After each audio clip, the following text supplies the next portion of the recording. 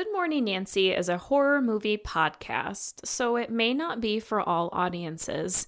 This episode contains serious discussions on pedophilia, sexual assault, rape, and violence. Listener discretion is always advised.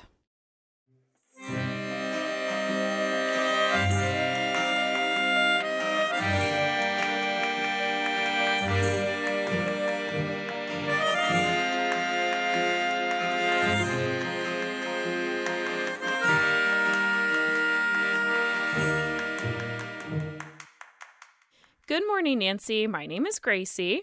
And I'm Abby. And if you're new to the show, welcome. This is Season 6, Episode 1, and we are so excited for you to join us.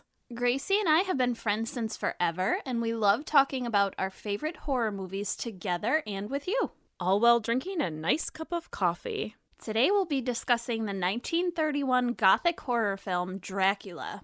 It was written by Garrett Fort and Dudley Murphy and directed by Todd Browning. It stars Bela Lugosi, Dwight Frye, Helen Chandler, and Edward Van Sloan. The film is based on Irish writer Bram Stoker's 1897 novel by the same name and the 1924 stage play by Hamilton Dean and John L. Balderston. Oh, I'm going to the Balderstons tomorrow. I'm so fancy. Okay, so you guys, we are not shy about spoilers, so if you haven't seen this film, we highly suggest that you pause this episode and watch it first. Are you still here? You are? Okay, cool. Then let's get this morning started. So the box office potential of turning Bram Stoker's Dracula into a motion picture was recognized by almost everyone in the early days of film. In 1922, a little Dracula knockoff film entitled Nosferatu was made by German expressionist filmmaker F.W. Murnau. Bram Stoker had already passed on by this point, so his widow, Florence Balcombe, sued for plagiarism and copyright infringement. The courts decided in her favor, and it was ordered that all film prints be destroyed. Luckily, not all of them were, and it's still possible to watch Nosferatu today. Nosferatu was saved from extinction, however, other film producers weren't going to take their chances with plagiarism. So Carl Laemmle Jr. of Universal Studios was already in a lot of debt due to the Great Depression, but he still legally acquired the novel's film rights, praying that box office return would make up for it. Already a huge hit on Broadway, the Dean Balderston Dracula play would become the blueprint as the production gained momentum. The screenwriters carefully studied the play as well as Murnau's Nosferatu for inspiration. Initially, Laemmle Jr. was not at all interested in Hungarian stage and film actor Bela Lugosi, in spite of good reviews for his recent stage portrayal of the character Dracula. Lugosi, who was forced to flee his homeland due to the Hungarian Revolution of 1919, illegally made passage to the United States by traveling on a merchant ship headed to New Orleans. Huh, that's so wild. Yeah, sounds a little bit like Dracula, doesn't it? Oh, yeah. Destiny. Yeah. So Lugosi did not know much, if any, English, and learned all of his stage lines phonetically for many years. If you'd like to learn more about Bela Lugosi, I highly suggest that you all check out the Stuff You Missed in History Class podcast episode about him. It's linked in the show notes. Todd Browning, who was slated to direct, wasn't interested in Lugosi either. He wanted his good friend Lon Chaney to play Dracula. Chaney was a known character actor at the time and is famous for portraying the titular role in The Phantom of the Opera and Quasimodo in The Hunchback of Notre Dame. Unfortunately, Chaney passed away in August of 1930. With the untimely death of Chaney mere months before filming, and against the grain of the studio, Lugosi petitioned for the role he felt he was born to play. He ultimately won the executives over, but it's speculated that it was only because he accepted a measly $500 per week salary for 7 weeks of work. Even in the titular role, Lugosi was one of, if not the lowest paid actor on set. Holy moly. That's super crazy. Yep, and it makes me kind of mad, but Well, we all remember him and nobody else in that film, so maybe Dwight Frye. Dwight Frye and Bela Lugosi really stand out in this film. yeah, it's true. So, according to numerous accounts, the production is alleged to have been a mostly disorganized affair, with Todd Browning leaving cinematographer Carl Freund to take over during much of the shoot, making Freund something of an uncredited director on the film. So, the film's archaic special effects all came straight from the stage play. The use of toy bats and fog machines and a giant spider web are now seen as super campy and cliche. But we'll talk more about this at the end of the show, the whole part of Dracula being a cliche. When the film finally premiered at the Roxy Theater in New York City on February 12, 1931, newspapers reported that members of the audience fainted in shock at the horror on screen. Oh dear. Within 48 hours of its opening, Dracula had sold 50,000 tickets, building a momentum that accumulated in a $700,000 profit, the largest of Universal's 1931 releases, including Frankenstein, which was released just a few months later. And we also have an episode on Frankenstein. Lots of stuff for you to check out in the show notes today. Oh yeah. So, the film was generally well received by critics. The New York Times called it, quote, the best of the many mystery films, while Film Daily called the film, quote, splendid, and praised Lugosi's performance, remarking that he had created, quote, one of the most unique and powerful roles of the screen. Boy, is that not true even today. I know. Today, 1931's Dracula is widely considered a necessary classic, not only of its day, but in the horror genre as a whole. In the year 2000, it was finally selected for preservation in the United States National Film Registry by the Library of Congress as being culturally, historically, and aesthetically significant. Well, with that said, Abby, would you please remind us all of the plot? I sure will. An English solicitor, Renfield, travels to Transylvania on Walpurgis Night to get some paperwork in order for Count Dracula, who has just purchased Carfax Abbey in London. On his way there, he is warned by the locals to stay away from the Count and his castle, as they believe that Dracula and his 3 wives are vampires. Unafraid of superstition, Renfield takes a perilous coach ride to the castle where he meets Dracula. At first, the Count seems charming and inviting, but soon Renfield is hypnotized and then bitten by the Count, becoming the vampire's slave. They go to London together, killing the entire crew of the ship that they travel on, and upon landing in London, Renfield is taken to the local sanitarium and treated for his outrageous behavior. Dracula escapes the boat unnoticed by the authorities, and a few nights later, Dracula is introduced to Mina Seward, the daughter of Dr. Seward, who has been treating Renfield at his sanitarium. He is also introduced to Lucy Western, Mina's best friend, and John Harker, Mina's fiancé. In this meeting, we learn that Carfax Abbey, Dracula's new property, neighbors Dr. Seward's home and sanitarium. Dracula is smitten by both Mina and Lucy, especially Mina, and the same night that the introductions are made, Dracula flies into Lucy's room in the form of a bat and drinks her blood, turning her into a vampire. Lucy is doomed to roam the English countryside and feed on small children. Meanwhile, Renfield undergoes treatments and begins talking to the doctors at the sanitarium about vampires, eating insects, drinking blood, and other topics of undead lore. Another doctor by the name of Van Helsing analyzes Renfield's blood and discovers that he is terrified of wolfsbane, used to scare off vampires. Van Helsing fears that Nosferatu is afoot and may be responsible for the strange killings and events happening around Carfax Abbey. Count Dracula makes his way to Mina, biting her one night while she sleeps. She calls upon Van Helsing for treatment as she starts to feel ill, and Van Helsing is introduced to Dracula in the Seward's home while tending to Mina. While Dracula speaks to Mina, Van Helsing notices that Dracula has no reflection in a mirror that sits close by. Van Helsing deduces that Dracula is the vampire they've been looking for.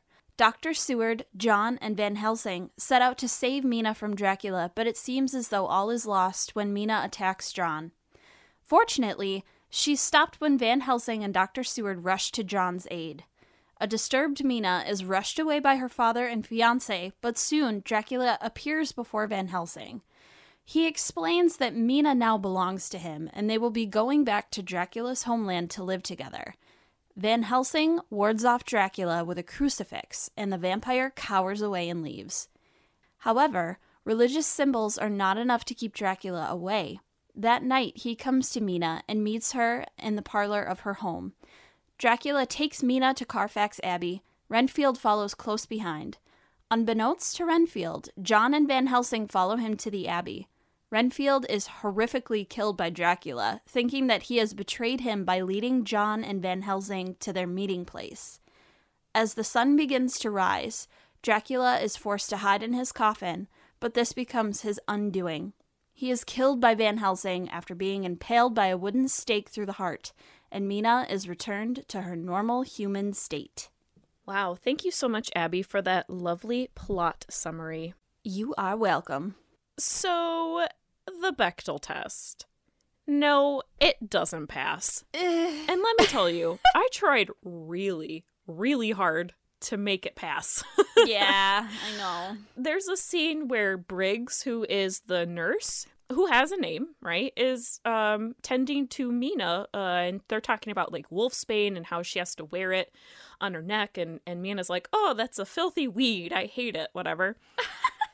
But then they immediately, within that conversation, start talking about John and Van Helsing and her father, and I'm just like, you gotta be kidding me. Can't we just talk about weeds? Like, come on now. Jeez. But they don't. They talk about guys, and so it fails the test. Sorry, everyone. Ugh. But let's see what Nancy's Dream Team test has to offer. Yes. Was the supporting cast at least 50% women? Actually, yes, it was. Impressive. There are a lot of female characters in this. Did a woman write, direct, or produce the film? Nope. Was the final girl or main character a person of color? No. Were there any openly LGBTQ characters in this film? Good question. Ooh. Yeah, we're going to talk more about what scholars have to say about the queer theories that surround the book and the film Dracula. So before we go on, I want to acknowledge Esther Muskovitz, who wrote Threat of Otherness in Bram Stoker's Dracula, because for me, it was a huge help in our research. You're going to hear a lot of stuff that's quoted from that article because it's too good. So definitely check it out and read it. It's in the show notes, so you can read it for yourself. All right, so let's talk about motherhood and the phallic mother in Dracula.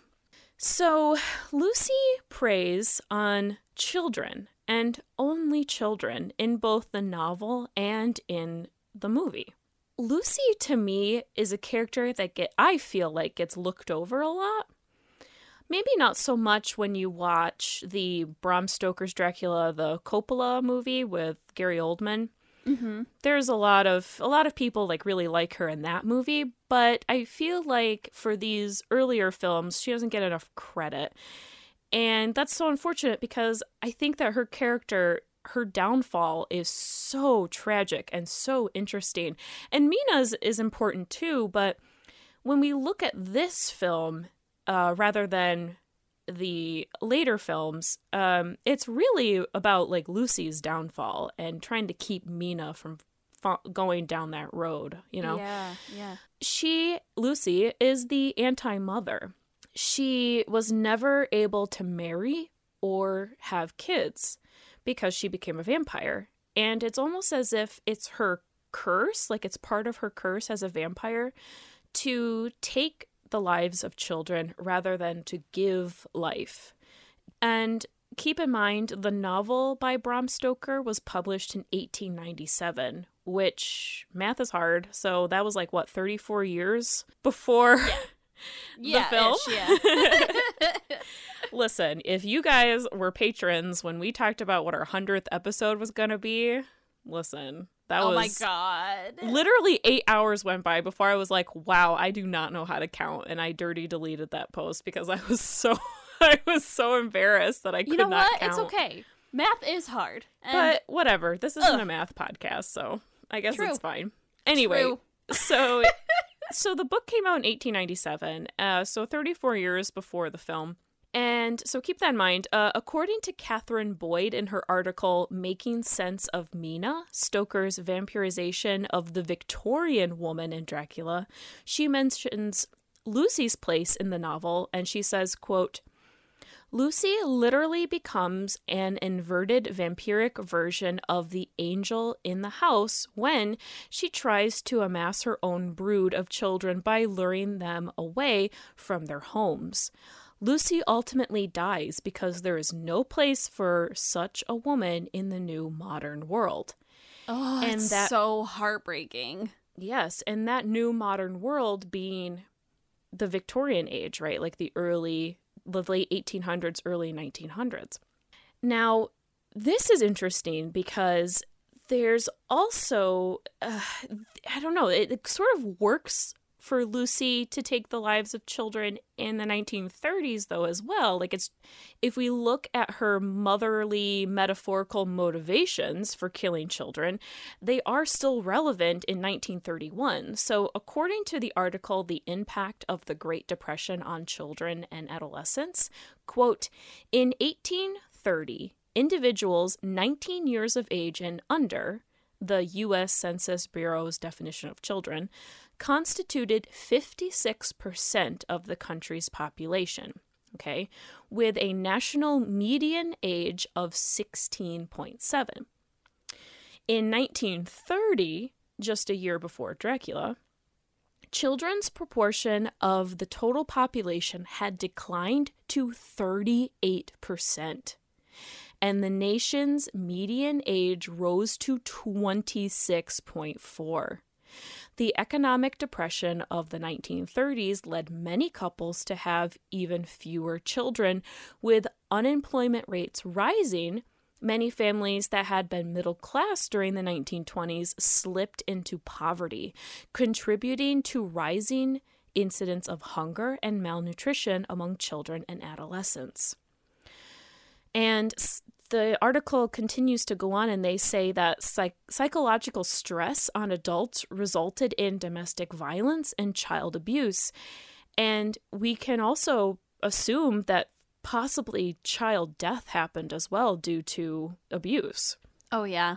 I mean, I wonder how many kids weren't even kept track of, really, or like how many babies were born that were never... Yeah, that were never counted by the Census Bureau.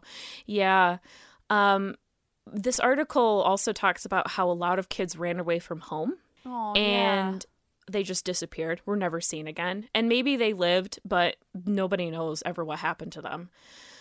So really, we can theorize that Lucy, wouldn't have been able to have children anyway, because she wouldn't have maybe been able to afford them. Or if she already did have children, this was maybe her way of having, vampiric children who would always be children and be there forever and always be her kids, like forever and ever. Yeah, that is very true. Yeah, so it's kind of interesting. And listen, for anyone who wants to make a comeback on but this story takes place in England, not the USA. Yeah, you're right, it does. But this film was made in Hollywood.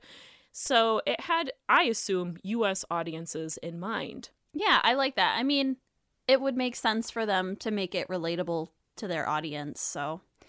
But another thing, though, that is kind of interesting to me is, like, it seems as though Lucy takes on this, like, cautionary warning for women in the Great Depression. Like, in one sense, she's fascinated by Dracula and the way that he presents himself. Like, she's very interested in him, obviously, and she's very charmed by him, and she becomes his victim, entangled in his lifestyle, and now she's doomed to be, like, lonely and unwedded and childless because she's undead.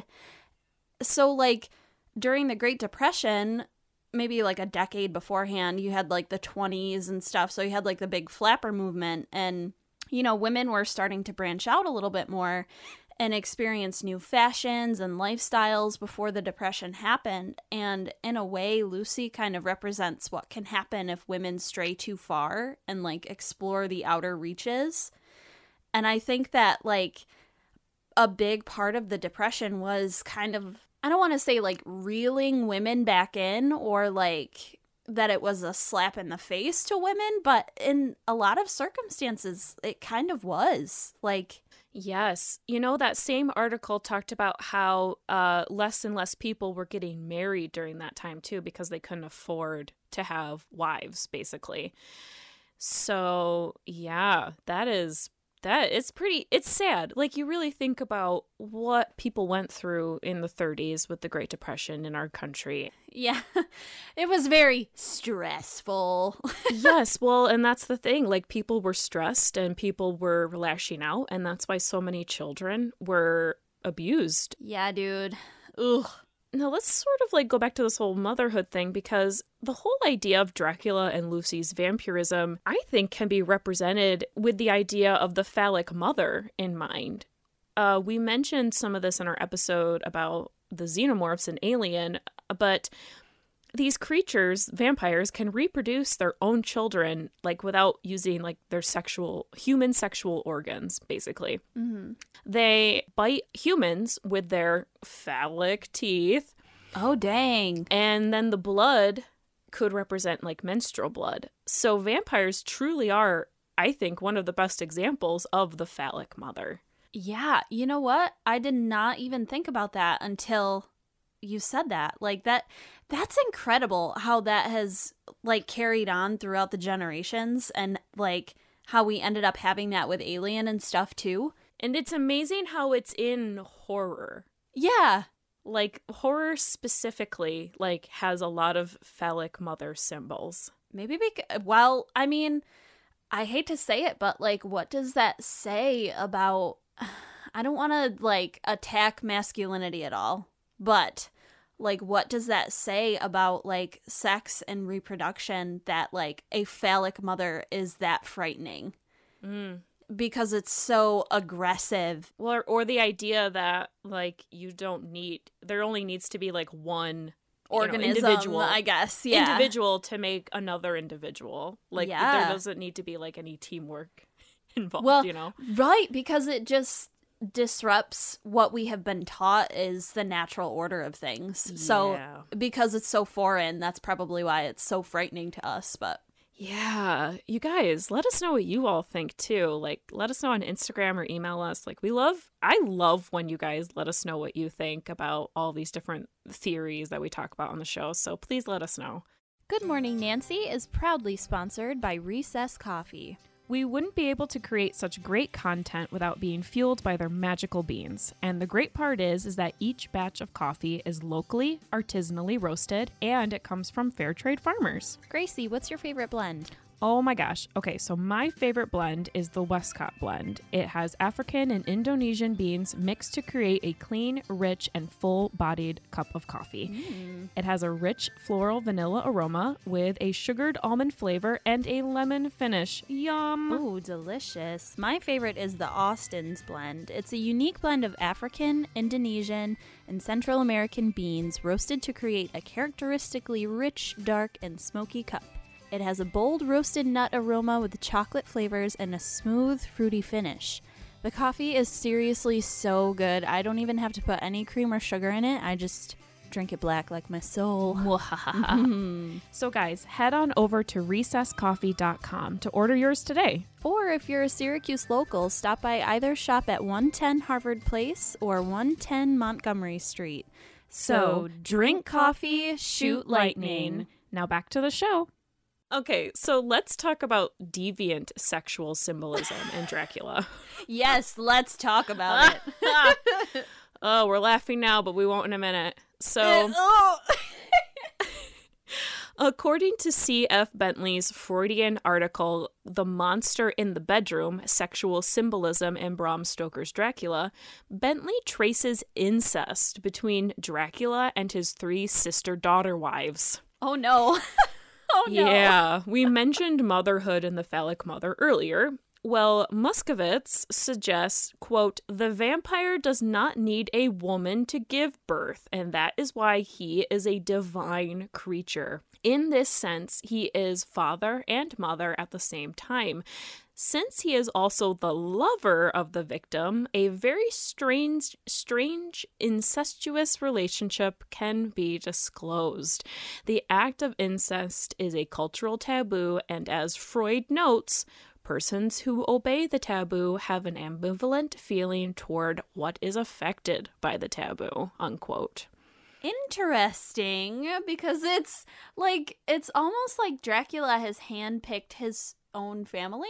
Mm-hmm. Maybe like out of loneliness comes this need for companionship, but he takes it to another level. And it almost reminds me of like a cult leader, like becoming the father figure, but also a lover. Like you see that so often in cults, and it's so icky. I am reminded of the family in Near Dark. Yeah. But it is a chosen family, just like as you said, and that is something that has never gone away in the vampire lore. I think it definitely adds to the danger of the situation, because when you have a group of people that are in such close proximity to one another, yes, there's bound to be like some pretty shady stuff going on. Yeah, and May, who is the daughter character, I guess, in that movie, she bites the little boy and he falls in love with her. But he has remained like the same. He's not the same age technically, but he appears to be like 12. And so he decides to prey on another 12-year-old, even though he is technically an adult. Which leads us into our next deviant sexual symbol, pedophilia. Yeah, so Dracula visits Lucy and sucks her blood, right? And she's like asleep or unconscious. Either way, he has raped her, in my opinion. Yeah. And according to Esther Muscovitz, quote, the converted Lucy has a particular feature in her aberrant behavior, even compared to Dracula. It is learnt from the Westminster Gazette that Lucy seduces little children, although there is no explanation why she haunts only them, probably because she is a new vampire and does not have enough power. But taking vampirization's sexual nature into consideration, this suggests Lucy's inclination for pedophilia. Okay, so a couple things here. Yeah, I mean, I personally disagree with this. I like looking at it as more of she's a mother, but I want to hear what your thoughts are. I guess, like, the definition of deviancy, it's not really the same as, like, having a sexual kink, but I feel like because of the way that, like, sexual deviant is used in our culture, we automatically assume that, like, it's a kink like BDSM or like that kind of thing. That's why I have completely moved fetishism into, because we're going to talk about fetishism next, but I've completely moved that to a different category because, yeah, I don't consider that a deviancy. Right, exactly. So that was like, I don't know, hearing someone say that about Lucy is like kind of alarming, and I guess just the way that it's stated that like it's such a nonchalant thing and that like pedophilia is its own like section of, I don't know, kinkiness. It's like, ooh, it's too close for comfort. You know what I mean? Yeah, I mean, it is deviant because you are hurting somebody without, their consent, and it's just wrong. It's just, pedophilia is wrong and terrible and bad. 100%, yeah. 125 million %. Yes. So I personally don't agree with this. I think it's an interesting observation, and I can see like why we might come to that conclusion because of the sexual nature behind vampirism. Mm-hmm. But to me, I never got that feeling. I've always felt like Lucy was just super lonely, and this was like her way of like children were easy prey, but they were also like a part. It's like something that she was never able to have was children because she died before she got married. Yeah. But yeah, again, let us know what you guys think. I know it's a tough topic, but Yeah, if you can stomach it. Let us know what you think. So now let's move on to fetishism in Dracula. So Esther Moskowitz says fetishism is using the sexual connotation as a substitute for the sexual object. It can be a piece of clothing or any anatomical parts of the partner. Freud calls the fetish a substitute for the penis. In the case of vampires, the substitute element is blood. Blood becomes the exclusive object of sexuality. Hematophilia and hematodipsia are under the class of blood fetishism. The hematophilia has an erotic attraction to the taste, sight, or smell of blood. Hematodipsia is a stronger form of this fetish.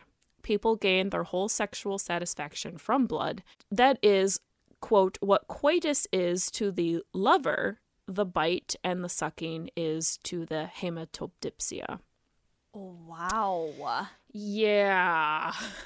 Wow. Yeah, like real vampires. Yeah. That would be like the definition, yeah. This is so interesting to me for a lot of reasons because of how necessary blood is for sex between men and women in a more traditional sense. Right, yeah.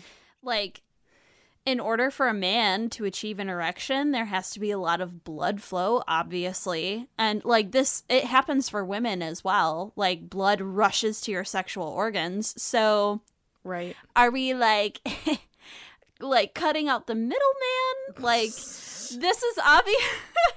No, really, like, it's just speculation on my part. But if we're looking at it from a biological point of view, like, blood is the origin of life. And it's almost like sex in its purest form. Like, it holds our DNA and everything. It's so crazy. And yeah, it's necessary in order for life to continue. And it's also part of the birthing process. So, like, you have your biological perspective, but in a supernatural sense, blood is like magic. Like, it makes everything happen. Yeah. Well, and there is such a thing as blood magic, is there not? Yes. Blood sex magic, to be precise. So let's talk about masculinity and male dominance in Dracula. So to be honest, this was something I didn't really think about. I don't really like the whole idea of alpha and beta males. I just don't ever go there when I'm like theorizing anything. But Billy Pratt wrote an article titled Beta Anxiety and the Vampiric Alpha in Dracula 1931. They say, quote, the unconfident beta male, Jonathan Harker, lives in a constant state of fear that he will be rendered worthless to his woman, apt for disposal and replacement. The beta male fears the confident, experienced alpha male, Dracula. He fears a future where the attractive alpha may take fleeting interest in his woman, and he fears a past where his woman has experienced what it's like to be with a real man.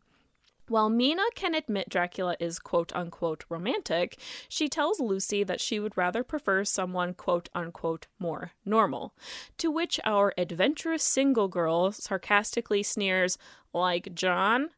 And innocent Mina doesn't pick up on the obvious sarcasm, and she agrees with Lucy. Yes, like Jonathan. Normal like Jonathan, stable like Jonathan, beta like Jonathan. In theory, on a social scale, beta males are the type of males who are more commonly associated with being like quirky and lovable and reliable and kind, and they never steal the spotlight from the alpha male. However, one can't help but also look at John Harker as someone who is trying to protect Mina from making her own decisions. Like, that quote kind of irks me a little bit because it's about like my woman. You know, like him saying like, but it's my woman and my, like, there's ownership. And I immediately think of like the nice guy. Oh, yeah. The quote unquote nice guy. Milady, like those guys. So the type of masculine energy that thinks that they're super nice and they think that they're beta, but they're actually wolves in sheep's clothing. Yes. Yeah, exactly. I look at that and that theory of John being like a wolf in sheep's clothing, because I think that's kind of interesting. Yeah. I mean, we could argue that it's almost as bad as Dracula to be that way, because you are trying to fool someone into thinking that you're something that you actually are not. Right. And Jonathan in this film, like, never appears to be anything than what he is, but he seems to be a protector, but it's almost like he's like doesn't want her to like mess up or like make a mistake or to just decide not to be with him. You know what I mean? Right, yeah. Joseph Altnether wrote an article called Women and Feminism in Dracula. And he says, quote, while the male characters seem to be overly protective of their female counterparts, Lucy and Mina, it could simply be a chivalrous gesture. It could also emphasize male dominance, specifically with regard to the Count. He has a misogynist attitude towards women. Although he may not hate women, he does demonstrate that he sees them as lesser than men. The three sisters who remain in his castle are expected to follow his orders without question. Although most of the women that do his bidding are among the undead, the Count's actions provide some insight regarding the perception of women. They are expected to be subordinate. But, like, that's the same with John. John and Dr. Seward are sort of the same way. Like, I read that quote and I'm like, yeah, like, that sounds a lot like them too. Like, none of the men in this film seem to be, they're more worried for like the purity of the women rather than like, yeah, that's the vibe that I get from it. Yeah, there's also an article called Thirsty, The Women of Bram Stoker's Dracula. And in the article, there is a quote, and it is, Mina, the heroine of Stoker's story, is eventually spared from turning into a vampire by Dracula because of the quote-unquote good men that exist in the world, even though there may be monsters in it. Mina adheres to her gender role. Because of this fact, she is spared from a gruesome fate. Yeah, and listen, while researching this film and the book, I noticed that much like when we reviewed Alien, no one could decide or agree on if this was like a feminist film, like with themes of empowerment, or a film about female subjugation to the patriarchy. Like, there was like an equal amount of people feeling like it was feminist, like the book and film, and then an equal amount of people who were like, this is terrible. I see a lot of like both sides of a story, so I'm always very much in between when it comes to things. Yeah. So, Abby, like, what do you think? And dear listener, what do you think as well? Please let us know. But, Abby, I want to hear your thoughts on this. Okay, so it's almost like vampirism itself is a take on toxic white masculinity. And for literally, I originally said hundreds, but it's more like thousands of years, white men have been, they've been taking from women and minorities, like, literally bleeding them dry when it comes to sexuality, culture, and their own human dignity. And Dracula is just like a character or an embodiment of that concept.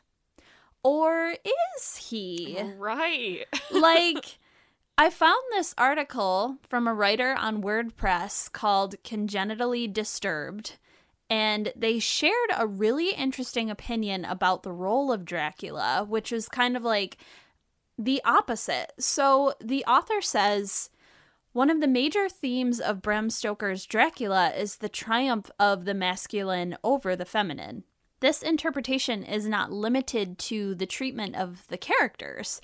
Even though the men, Van Helsing, Seward, Godalming, Morris, and Harker, rescue the woman, Mina, from the clutches of another male, Count Dracula, their real triumph is over the feminine forces that he represents. Aha. So Dracula was written during the Victorian era when the feminine was represented as weak and irrational and requiring the control of the stable and rational masculine. The women, Lucy and Mina, fall victim to Dracula's magnetism. And the more feminine Lucy dies, while Mina, with her quote-unquote man's brain, is rescued by her husband and male friends. However, the male versus female question in Dracula goes beyond this reading. So after the European Renaissance, the scientifically and militarily advanced Occident, or Western Europe, was seen as representing the masculine, while the mystical and backward Orient, Asia, and Eastern Europe was seen as feminine. Also note that magical powers and understanding of the supernatural are usually associated with women. In the light of these considerations, one sees that Dracula, more than Lucy and Mina, represents the feminine in the story. He is a supernatural being as well as a native of Eastern Europe.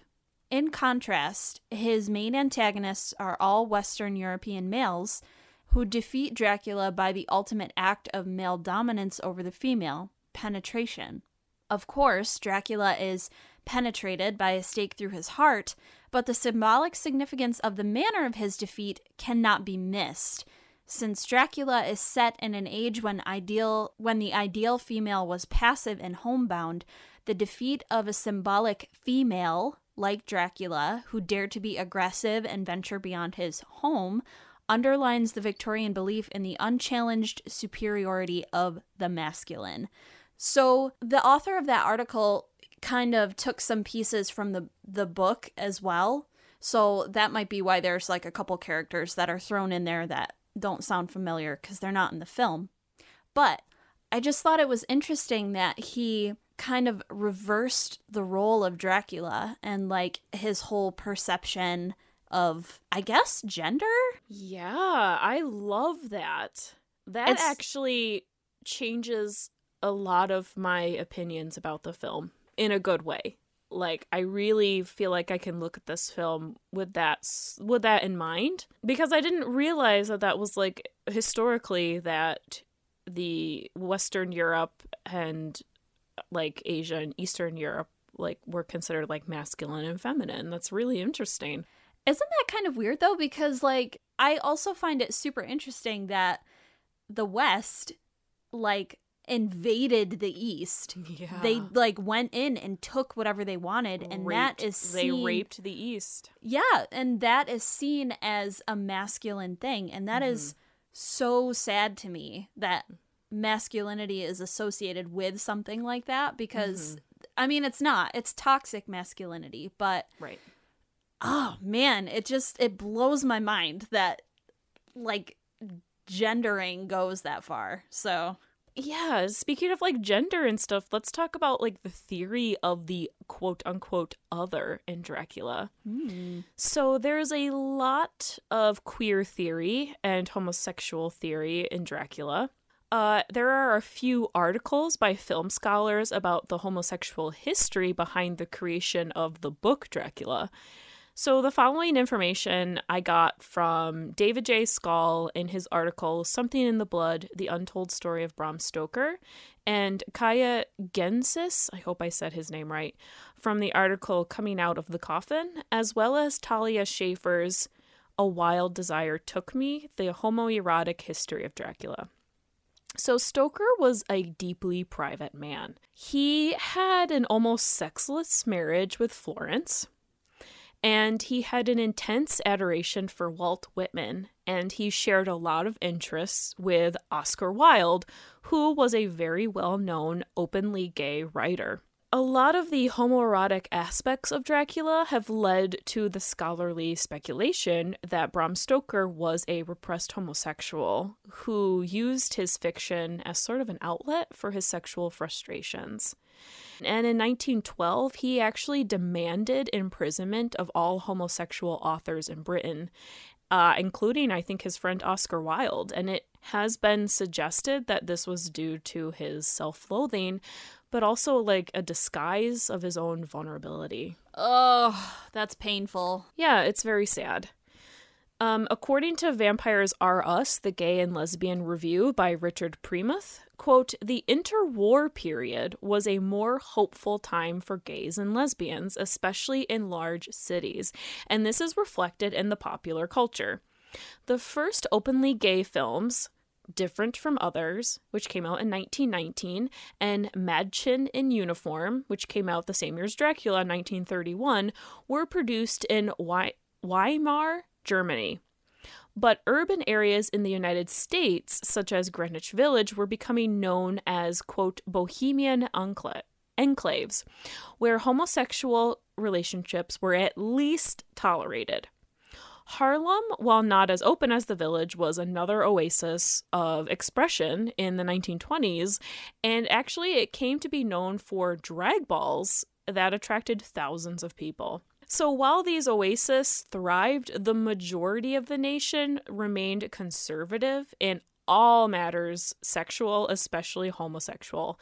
And by the late 1930s, the social climate was changing even in places such as these. Vampires were also becoming more conspicuous in American popular culture in the 20s and 30s. Just as homosexuals seemed centered in specific areas, vampires were mostly limited to Hollywood films, and both groups were seen as spectacles by much of the public.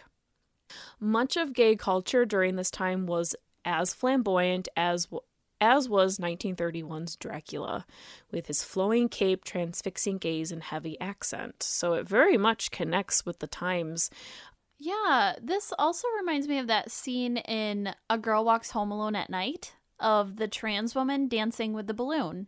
And, like, I obviously think that these have different meanings for different time periods, but it's interesting that the two are intertwined in a modern vampire film like its predecessors, pretty much. Like, the idea of these two communities being seen as, like, I don't know, just creatures of the night, because they can't express who they are in the day. So the only time that they can be who they are is in the night. Yeah. Where the trans woman is dancing proudly with the balloon during the day. Yes. Yeah. She's not in the dark. She's not hiding from anybody. She is clear as day, like, this is who I am. Yes. So I love it. Yeah. So there's some more queer theory here. Dracula appears to his brides as they are about to attack Renfield in the film, right? And he sort of like gestures for them to go away. He's like, yeah. In the book, he says, "This man belongs to me," which is, you know, pretty telling in my opinion. But in the film, he gives them like the go away hand, basically. He pushes them away from Renfield, and then Dracula feeds on Renfield. And Moskowitz suggests that this could be a representation of a homosexual relationship. And she says, quote, "The character of the vampire definitely carries in itself the anxiety in respect to homosexuality. The act of bloodsucking is a metaphor for coitus as the canine tooth penetrates into the orifice on the neck," unquote. Oh, yeah. So, yeah, in the book, he only preys on women. But in this film, Renfield is his slave, and he is, you know, he is shown biting his neck. Yeah. So really, I mean, that means like there's this sort of bisexuality surrounding Dracula and vampirism, right? Yes. And I mean, Moskowitz talks about bisexuals in vampires, and she says vampires usually attack their victims regardless of their gender. However, the concept of bisexuality has largely been ignored in the history of sexuality. When it was beginning to be observed as a sexual identity, it challenged the binary epistemology of sexuality, and that is the gender structure of hetero and homosexuality. So like homosexuality, bisexuality triggers negative social reactions. Thus, bisexuals are outcasts and socially isolated. And not just from heterosexual communities, but also in homosexual communities as well, because bisexuals have to cope with sort of a double marginality. Yeah. This is actually seen at the very beginning of the film, by the way. Like, the locals in Transylvania warn Renfield to be cautious because there are vampires in the castle. So Dracula is an outcast even among his own people. Yes. Yes. So it's got like a double meaning there for sure. Also, I can't help but feel that Lucy kind of goes along with this because she's kind of an outsider herself because she feels a connection to Dracula, like, in the first place. Unlike Mina, she thinks he's handsome and she becomes his first victim. But at the time, she's also single and she has a little bit more freedom to explore. And, like, who's to say that she couldn't be bisexual also? I have seen theories where people think that she and Mina have a thing. Yeah, I mean, it could be reaching, but, like, we're also talking about vampires here. So when we're discussing blood as, like, the source of sex and magic, I think it occurs to vampires that everyone has blood, therefore no one is off limits. Mm-hmm. And that could definitely be expressed through bisexuality. Like, if everyone has what you want or what you're seeking, then you can easily fall into love or lust with a man or woman, regardless of your own gender or however you identify. And it's all it's almost as if everyone becomes very sexy to you. Like, to quote Deacon from What We Do in the Shadows, when you are a vampire, you become very sexy. So, there. Okay, so our final thought. The vampire pop culture myth. Is Dracula 1931 a cliche? Oh boy. So, according to C.D. Calderon in their article In Retrospect, Dracula 1931, quote, by now the figure of Count Dracula has passed way beyond familiarity. The idea of a Transylvanian king of vampires has reached the point where archetype has become cliche. If the current expression of the vampire myth in pop culture means anything, it is that we have ceased to take it seriously and treat it more as either like a fashion statement or a joke.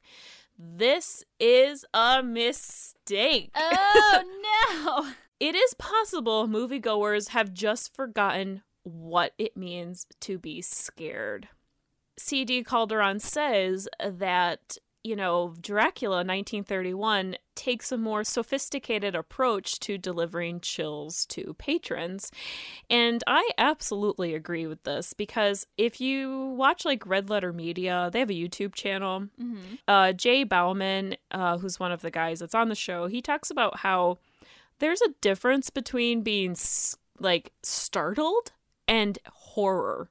Yeah. Like jump scares and all that stuff, like, that's not horror. That's just being startled. Yeah. But horror is sticky. It stays with you and it never goes away. And that's exactly how I feel about this film, because there are so many people who are like, oh, I'm Dracula, I want to suck your blood. You know, like, there's that whole part of it. But if you actually, like, watch the film, you can really see, like, the atmosphere is so amazing in this film. You feel creeped out. And I mean, like, yes, Dracula is very scary, but Dwight Frye as Renfield? Oh my God. Nobody talks about him. I don't understand why, because he seriously stole that whole movie. Like, he steals the show. He is frightening. And that, to me, is this pure horror that just stays with you forever. And I think that Calderon is right. Like, people who don't take older horror movies seriously, I think, just don't know what it means to be scared at the movies anymore. Yeah, well, and it makes me think of, like, this current true crime trend and, like, how some people fawn over, like, handsome serial killers. Seriously. Well, they're attractive because they're dangerous. And also, if anything, I feel like you should be, like, more scared of, I don't know. I feel, obviously, I think that Dracula is scary, but I think that we've become so desensitized to what we see that we have learned not to fear what should actually be very frightful to us. And I think as we evolve, maybe, like, our ability to decipher who is a threat and who isn't kind of gets lost, because we're so oversaturated with murder and death that we've learned not to be afraid of it. And it's sort of like, I don't want to say it's a fetish, but it kind of is, you know, like. I think for some people, definitely. Yeah. I think it can be fetishized by some people. Like, I think that that's a really good point. I think that there is, like, you and I both love true crime. There is like this, I don't want to say it's a phase, because I think, like, people who have loved true crime from the beginning, really. I mean, like, the Victorians loved murder and true crime and stuff. Well, I think we have podcasting to thank for a lot of people really being into true crime. I mean, before that, it was shows like Forensic Files and like CSI and that kind of thing. But there's such an uprising of people who want to talk about it because it's interesting. It's human behavior. Right. But I think that when we look at fictional horror like Dracula, I think you're right. Like, we're so desensitized even to the real stuff that even to the fictional stuff, like, we can't. If the real stuff isn't scary, why would the fake stuff be scary? I guess. I definitely see that, but I wonder if, I don't know, I just feel like monsters and demons, and that is all so ingrained in our folklore that you would think that they would sort of be one and the same almost, because they're all sort of a representation of the things that we fear in real life. So, yeah, I don't know. It makes me sad. It makes me sad when I hear people say that, like, movies like Hereditary aren't scary, and that's a newer film, you know, but then I hear horror people, they don't want to even watch the original, like, Universal films because they're like, I don't like watching black and white films, and I just want to throw up when I hear that. Seriously. You uncultured swine!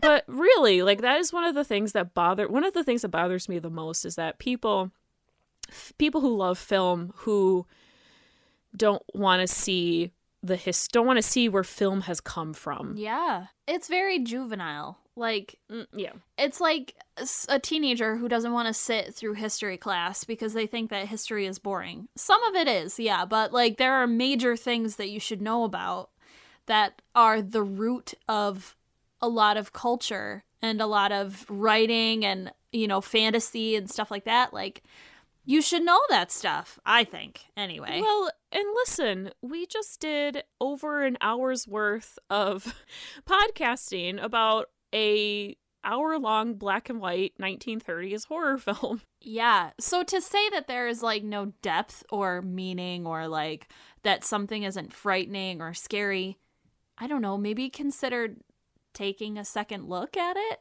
Right. Maybe opening your mind a little bit and not, you know, and so, like I said, I don't want to be too judgmental towards people who love film or people who are horror fans who don't want to watch the originals, but I don't think that they realize what they are missing by not seeing these films, because not only are they going to get a lot out of them socially, but they're going to learn maybe something about themselves and about maybe the more modern horror films that they like, that they enjoy. Like, I just watched the movie 13 Women, which was from the 1930s. I might have been about 1932, so around the time Dracula came out.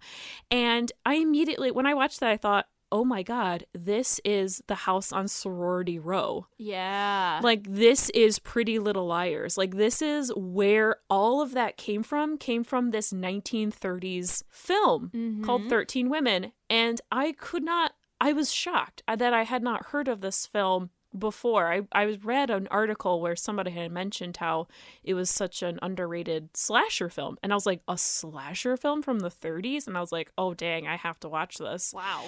And I rented it on Amazon, and I tell you, I mean, I saw so many movies, modern movies, in that one tiny film, and I was blown away by it. And so, you know, if you're somebody who doesn't think older movies are worth looking at, Wrong. I feel like you're wrong. Yeah, I think you're wrong, because there's so much that you can learn from seeing where, you know, films started. So yeah. Well, and not only the film, but the culture at the time. Like, sometimes in order to understand what's happening now, you have to go back through history and kind of, like, look at what was going on back then. Sometimes you find answers to things. So, yeah, I totally agree. Watch old horror movies. Can I get that on a button, please? Thank you very much.